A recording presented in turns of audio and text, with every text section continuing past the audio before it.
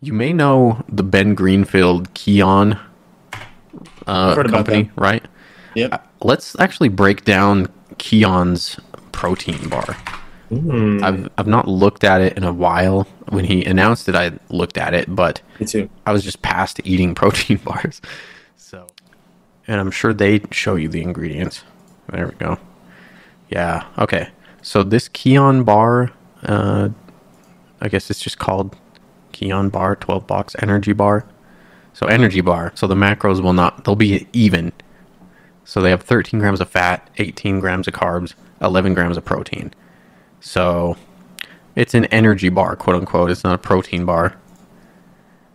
Ingredients: organic honey is number one, almonds, organic cocoa nibs, hydrolyzed gelatin, which is not too bad actually. You get some glycine in that way, some collagen, I'm sure. I think the gelatin's great. Yeah. Baby quinoa, interesting. Organic chia Yeah, that's the one seeds. that I saw too. That was kind of confusing. I don't mind chia seeds at all.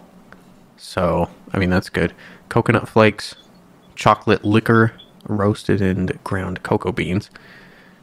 The organic rice protein, interesting choice.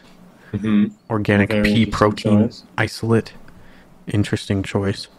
They probably are trying to get the well, not the vegan with the honey, but Yeah, and the gelatin, but the vegetarian for sure. That's what they're kind of trying to go for. they're just trying to add as much buzzwords as they can to be like, oh, this has got we get the protein intake in, to get the protein numbers up. Pea Hmm. protein because it's high in protein. It's not very bioavailable protein, but it's there. Yeah. Then sesame seeds, just for texture. Baby quinoa. Apparently, it's got good micronutrients. Hydrolyzed grass-fed gelatin. Protein-rich staple. Hmm. That's yeah. They can't even get vegans or vegetarians with that anymore. They have a questions answers at the bottom, which is pretty smart. Is the So bar vegan? yeah, No, you bar's not dummy. vegan, and neither should you be. And neither should you be. Uh, yeah, We're an grass fed. almond source. See, they didn't even mention that. Like, they just said it in the ingredients that it was hydrolyzed gelatin, but they didn't even say it was grass fed. And that's what I appreciate with Ben Greenfield for most things is it's sourced the best. Like, Hmm. he will not compromise something that he wouldn't eat himself. Right. At least most of the time. I mean, I don't know him personally, but I can trust him with some things. So when it comes to a protein bar, or well, not a protein bar, an energy bar, I trust him on this one. Things can be bad depending on context, and I feel like, I enjoy Matt Blackburn's content and insight a lot, but I think once he gets going on something specifically in his own health, which, can't blame him for that. I do the same thing.